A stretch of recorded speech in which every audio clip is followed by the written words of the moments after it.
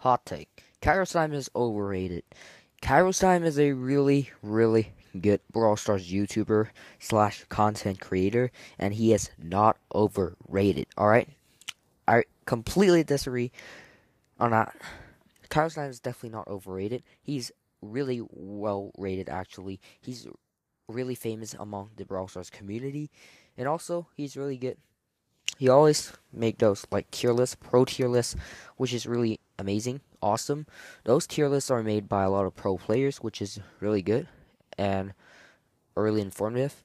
Uh, I know a lot of people say like KairosTime is really boring compared to like what seems like or like nubs, like those kind of YouTubers. They're like kind of funny, but like KairosTime is really informative, and he's really, actually really well rated. I don't know what are you talking about. He's overrated. Uh, you know, Brawl Stars tier list, Brawl Stars, Brawlers tier list, game modes tier list, even like update, update predictions. Speaking of predictions, his predictions are ridiculously accurate.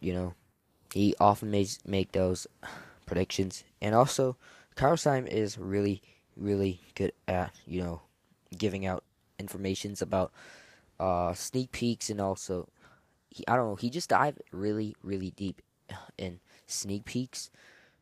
Also, you know, after like after balance changes, Brawl Stars meta tier list, he does those really good. So out of on a scale 1 to 10, I'm gonna rate it as a 9 out of 10.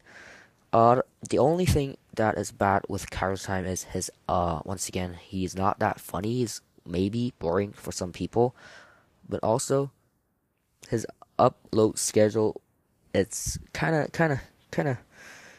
weird, but he doesn't upload like crazy, like daily uploads like Nubs, or or like Connor or something like that. I don't know, but he does really, really awesome, really high quality content. Definitely one of the best Brawl Stars content creators out there. Hope you guys enjoyed today's episode.